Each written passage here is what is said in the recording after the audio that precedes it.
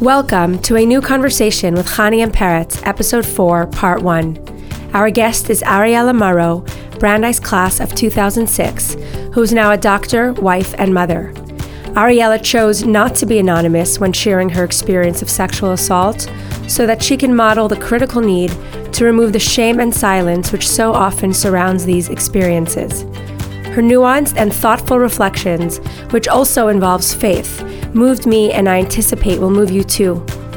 Ariella also sponsored this podcast, and to quote her, "This is in honor of my siblings, 2 women and 1 young man who are truly people of strength and valor, my pillars, and in special gratitude to Chabad at Brandeis, a place whose inspiration and indelible impression on my life has transcended time and distance." It's lovely to be in a sunlit kitchen in LA with Ariella Morrow, who is an alumnus of Brandeis University and where we met many years ago. I was younger, you were younger. What year did you graduate? Oh, I graduated 2006, Chanie. Wow. Okay. So 12 years ago. That's fantastic. Feels like it was yesterday. Oh, wow. Okay. Yes, parts of it do and parts of it don't also. You continued your schooling and became a doctor. You're also now a young and lovely wife and mother of 2, a 7-year-old and a 3-year-old, a boy and then a girl. And it's really a joy to be in your home after having you in our home for so many years and then not seeing each other continuously. So I'm here because, firstly, to just give you a hug and see you, but also because about 2 weeks ago, if I'm correct, you shared something in a public way on social media that moved me tremendously, and I'm certain moved many others. And I reached out to you to continue sharing your story in another way, but also in a public way. So if you can share your story, and then also perhaps tell us why you were motivated to initially share and then even continue the conversation here. Thanks so much. So first of all, Chanie, a pleasure to see you in my home across the country from the beautiful home that you opened to me over my years at Brandeis University and have inspired me and countless other students over the years. And your work is inspirational and you guys are pioneers. So kol hakavod and bravo. And thank you for reaching out to me about something that's really important to me and I think increasingly important in the public dialogue. So a couple weeks ago, I really felt compelled to post on Facebook about being sexually assaulted when I was a teenager. Actually in my post, I didn't say what happened to me. So this is kind of, I think, the first public forum in which I would have ever spoken about this in my life. And it happened when I was living in Israel in 2001. I was 17 years old, living in Yerushalayim, a seminary student. I had recently ended a several-year relationship with my boyfriend, and I was out late at night wanting to have a good time, went to a party, actually ended up going home with a young man and continuing to, I guess, have a good time, and ended up leaving. And it was late at night. It was the middle of the night. It was pitch black, and I had called a cab, which I had done numerous times living in Israel, but this was a different trip. I was picked up. I had some to drink. And I just remember having a very long ride that seemed out of the ordinary. And the other thing that was out of the ordinary was that the driver asked me to sit in the front, and he was very charming, and I remember quite handsome. And I didn't mind it. I was feeling like, why not, being free and having fun, like I had said. And unfortunately, I think the trip took a turn for the worse. I remember having like a drink that I had put down, and I think when I picked it back up, it wasn't the same drink. I remember feeling really out of it, and kind of, I think, how probably the women who were assaulted by Bill Cosby might have felt, like really dreamlike state and fading in and out of what felt like reality. And that's where my memory of that evening is perhaps imperfect, but I remember being like in the back seat and this man on top of me and my legs in the air, and just feeling like I couldn't push back, or I couldn't get him off, and I wasn't fully aware of what was happening, and I was kind of incredulous. So I have these like scenes in my mind just of playing this uncomfortable scene in my mind. I have other visions of like being carried into an apartment where he brought me to see his brother, and they were both like on top of me and taking turns and kind of egging each other on in this very awkward sexual experience. And I remember kind of feeling an out-of-body experience, like watching myself being assaulted. And then the night ended, or I guess it was already morning. And I remember waking up and them telling me that they would take me home, and they dropped me off in front of my seminary, and I kind of got out and like kind of didn't know what had happened, and just kind of walked in the building. And I said to my friend, I think I need to go get some testing. I had had sex last night. Can you come with me? And we went, and I got all the panel, and thank God I was not pregnant, no sexual diseases, and kind of tucked that away.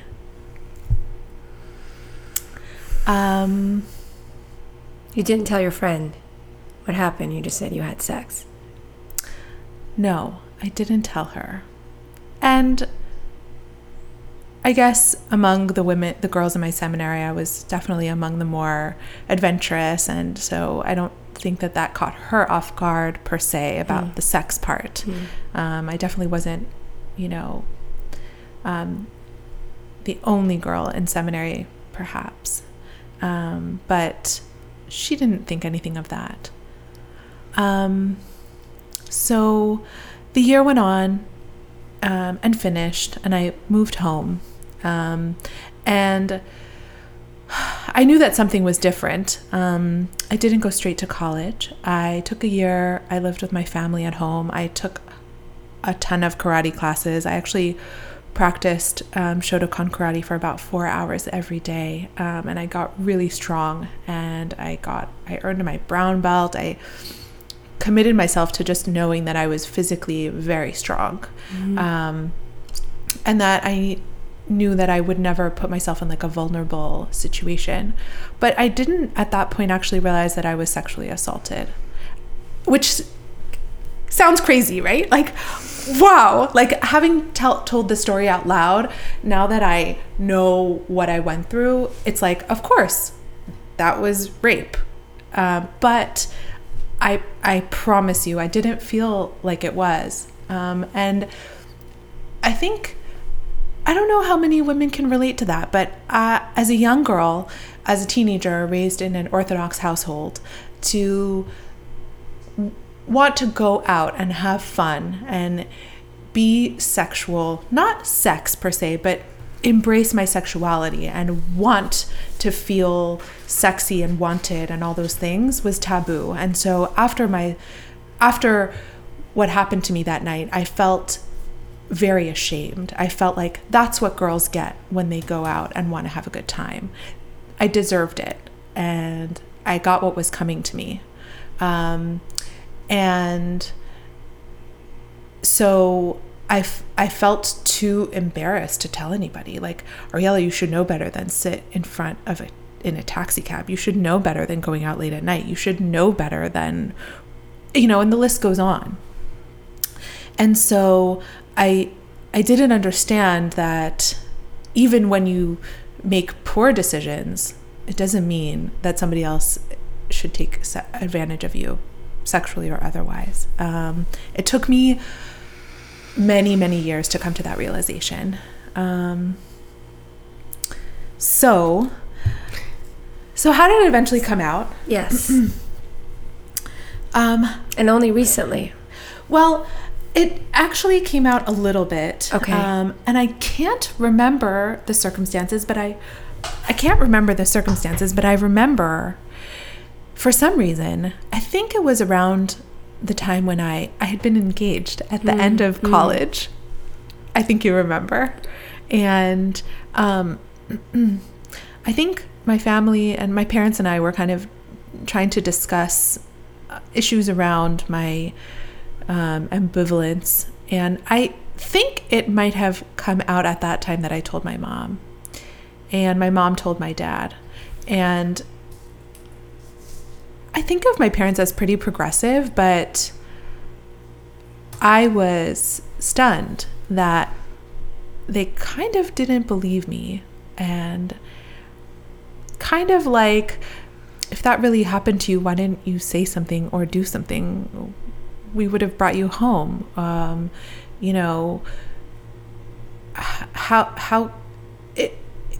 I felt like my parents were telling me, if something bad had actually happened to you, you would have actually said something. And I was stunned. My mother didn't believe me that a man sexually violated me. 2 men, brothers, at night, alone, late in Jerusalem. That was I think the other part of it is that, it's really hard to come to terms with that Jewish men living in the holiest place in the world, the capital of the Jewish nation, where this does happen. And that, I think, was pretty stunning for my mother to come to terms with. I realized that happens, or that happened to me there, but I think eventually my parents believed me. And I should have realized at that time that was merely reflective of, I think, a larger a larger, I'm trying to find the word, perspective or belief that a survivor of sexual assault should X, Y, and Z, should behave a certain way, should look a certain way, should act a certain way, should be a certain woman. Certainly not the daughter of, David and Linda Morrow, Orthodox Jews who raised their kids, quote unquote, right. And that's a huge fallacy. And I didn't talk about it for years. I think I disclosed it to my husband when we were dating. And other than that, it really left my consciousness.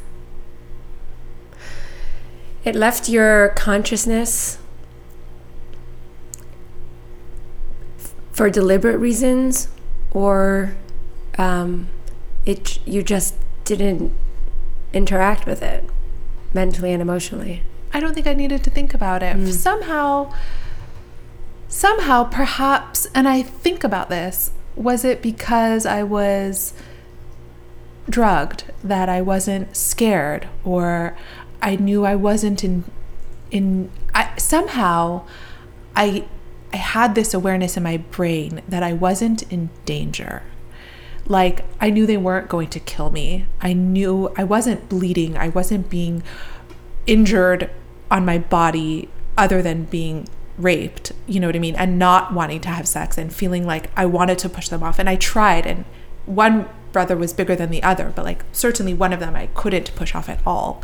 But somehow in my mind, this wasn't a they're going to kill me situation. And I somehow don't identify that with this as being violent. And even though I was violated.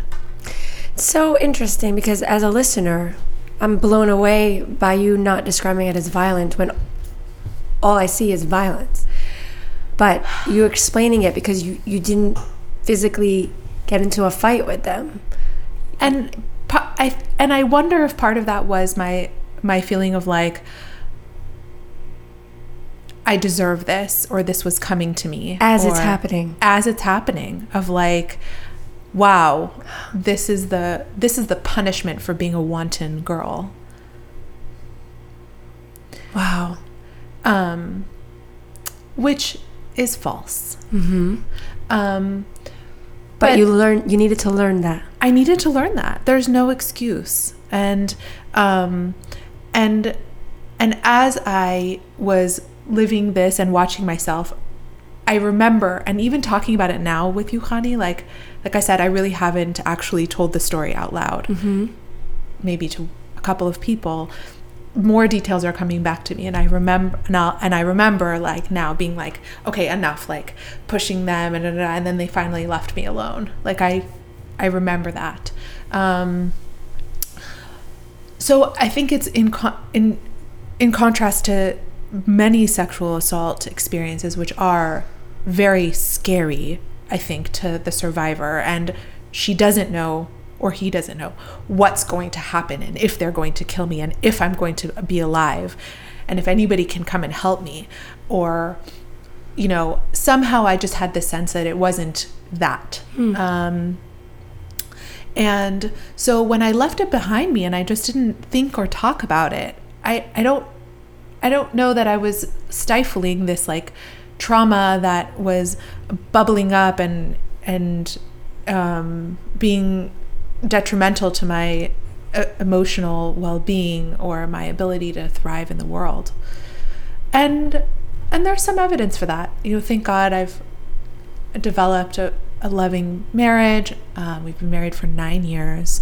I'm married to a wonderful man. We have 2 beautiful children with whom I'm close. You know, I thank God I've become a doctor. I have wonderful work relationships, and definitely this does not define me. 17 years after this happened, you're an adult now. Really? Yes. And perhaps you became an adult quicker than many of us. Your parents didn't believe you. And did that make you kind of revert back to the silence? Or do you think if your parents would have listened, do you think this would have been more public? Not necessarily on social media, but you would have been speaking about this and engaging with this sooner, or not necessarily? That's an interesting question, Chanie. So, speaking of that, my parents didn't believe me.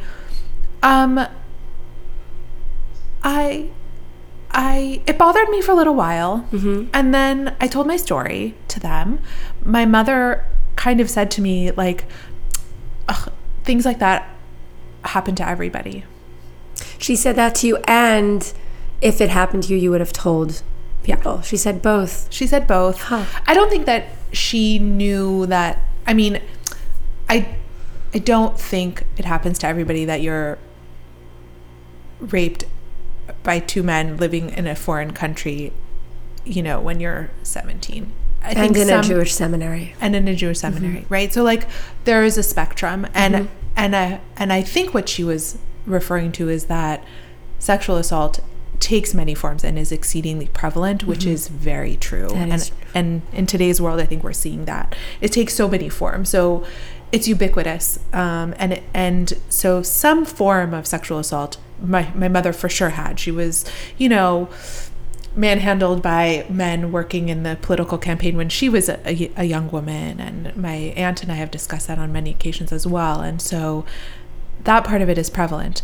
And ultimately, I think they did believe that I had some sort of sexual assault. And that was enough for me. And I kind of didn't think about that again either. It wasn't that important to me that they recognized that something important happened to me. What was important was that I was okay. I'm moving on. Like, enough. And I don't feel like it traumatized my ability to, like I said, have healthy relationships. So that didn't even bother me. So fast forward to today, and what's going on in the world. Mm-hmm. So, the amazing, empowering Me Too movement has been born, and is still, I think, in its adolescence and maybe even toddlerhood, and has been so instrumental in bringing a voice to women who have been sexually assaulted. But it's already been around for a while, and I didn't feel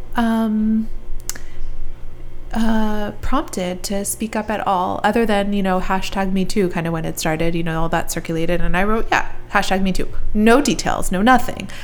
And didn't think about it much else. However, over the last weeks leading up to my post on Facebook was the Senate hearings with Judge Kavanaugh and Dr. Ford. And that brought immense feelings about being sexually assaulted to my everyday consciousness. It was dramatic. Totally different than hearing about all the Me Too stories. Really profoundly different. How so? Maybe in many ways. The woman, a professional, a mother, successful, beautiful, eloquent, not defined by her sexual assault. I mean, and then, never having discussed it, didn't feel the need to bring it to the forefront, would never have talked about it other than the fact that the person who assaulted her, and I believe that she's telling the truth, was going to become a Supreme Court justice. And there's no way she would have ever wanted to bring this to the public forum other than that fact. So yeah, if the men who sexually assaulted me were being brought to the Supreme Court to be nominated for the next justices, you better believe I would speak up. I mean, the world needs to hear that such a man did a horrible thing. Listen, I think men and women make mistakes. But when somebody who has that potential within them is being nominated to the highest court in the nation to uphold the rule of law in the world I live in, I cannot abide and be quiet. And for that reason, I identified so much with Dr. Ford that she felt compelled to come forward and speak up. And I identified with that. And I felt like I could have been there sitting in front of the Senate telling my story. And even though the men who did this to you are not being nominated. No, I identified with a woman who never wanted to tell her story and never felt like she needed to. But her assault couldn't be silenced if this man was going to rise to that position.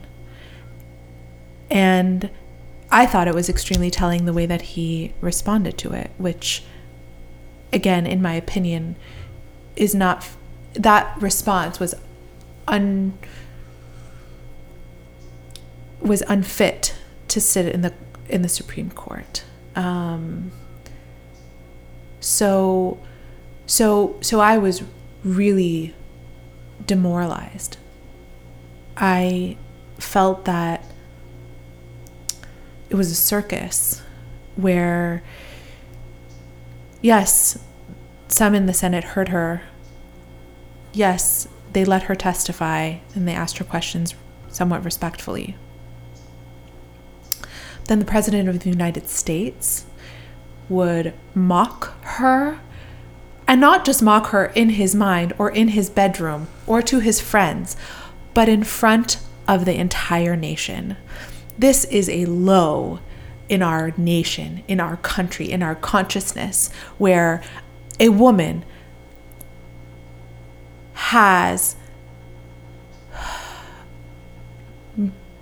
brought herself naked to tell a story of being traumatized from decades ago, and the response is to ridicule her and debase her statements.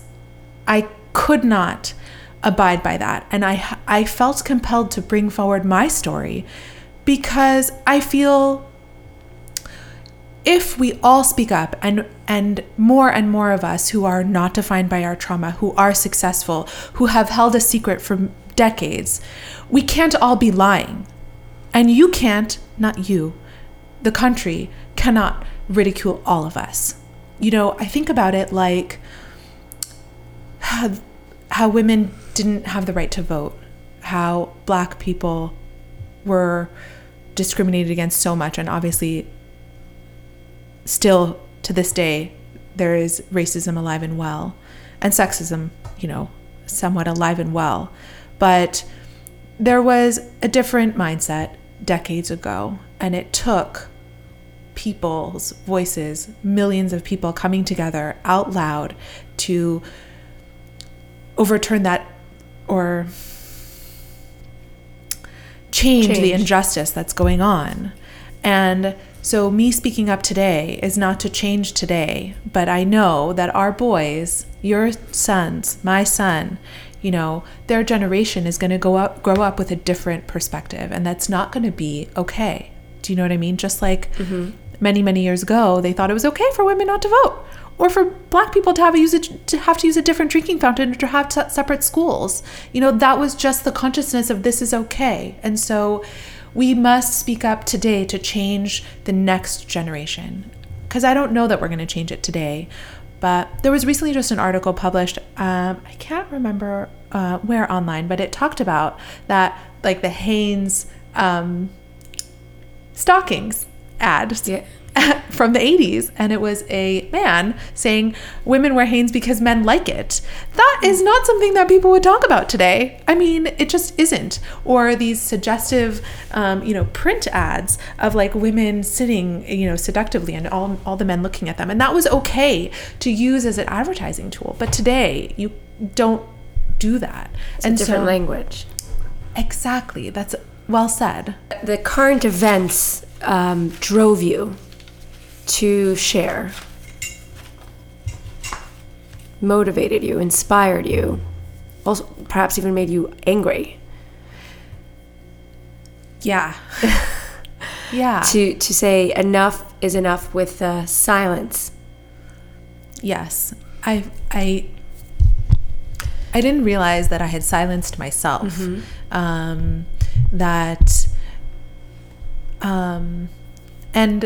And I think Dr. Ford silenced herself, and we didn't say anything because it didn't define us. Yes. And it wasn't holding us back from the accomplishments of our life.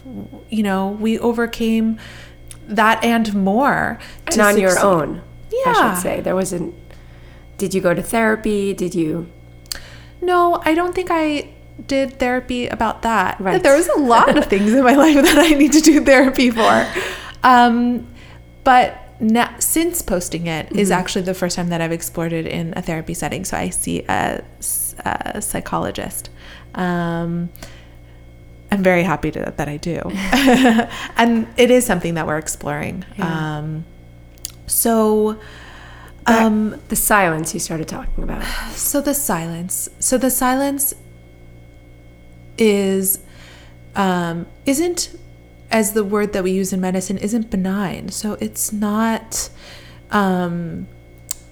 staying silent is, itself part of the problem, because I felt that if we continue to be silent, these events will continue to happen unabated. The silence that you said you silenced yourself, but also to the people who haven't experienced the same thing, or the people who also didn't believe you, do you consider that also silence that isn't benign? Absolutely. The silence that's generated, I think, the silence that occurs after a woman or a person is sexually assaulted is so multifactorial. There's so many reasons why somebody would silence themselves or be silenced. I felt ashamed. I felt guilty. I felt that I had brought it on myself. And nobody would ever want to talk about that. And I blamed me, not and that I had created these circumstances, not that somebody else was wanton and going out and wanting to have a good time with the fair that they had picked up. Oh, look at this cute girl. That wasn't my perspective at all.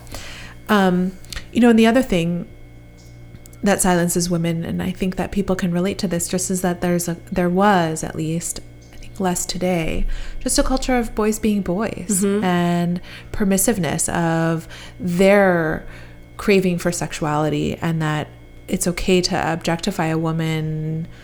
You don't have to think of her as nothing, but it's okay to be desirous of her sexuality. And I think now women are empowering themselves more to say that that's not okay, to express how that devalues them and devalues us, and that's a cultural shift. And the Me Too movement, I think, has been integral in changing the culture, more so than I think men ever acknowledged or knew that they were actually influencing the world in that way. And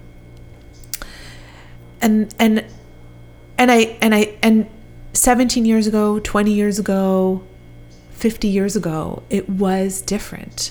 Yes. And the New York Times just published, so I guess they asked for writing from men about what they had done. And they got, I think, over 700 responses from men of all ages. And they asked if they could publish them, but they would only publish them if they were not anonymous. So they wanted their names. And so I think that there was only a handful that permitted it, but there was ranging from 20s, I think, to 80s, about men who knew that they had done something wrong and had felt ashamed about it. And in some instances, this was their first time ever just talking about it.